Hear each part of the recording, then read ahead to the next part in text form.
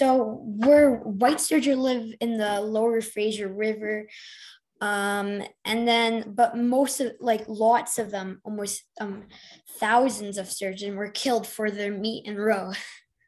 And then we have some in a little bit on the Kootenai Lake, and then green sturgeon and short nose sturgeon are found by the coast.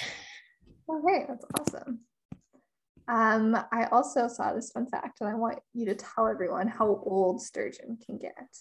Sturgeon can get 85 to 90 years old. That's the Kootenai sturgeon, and weighs 350 kilograms or 770 pounds.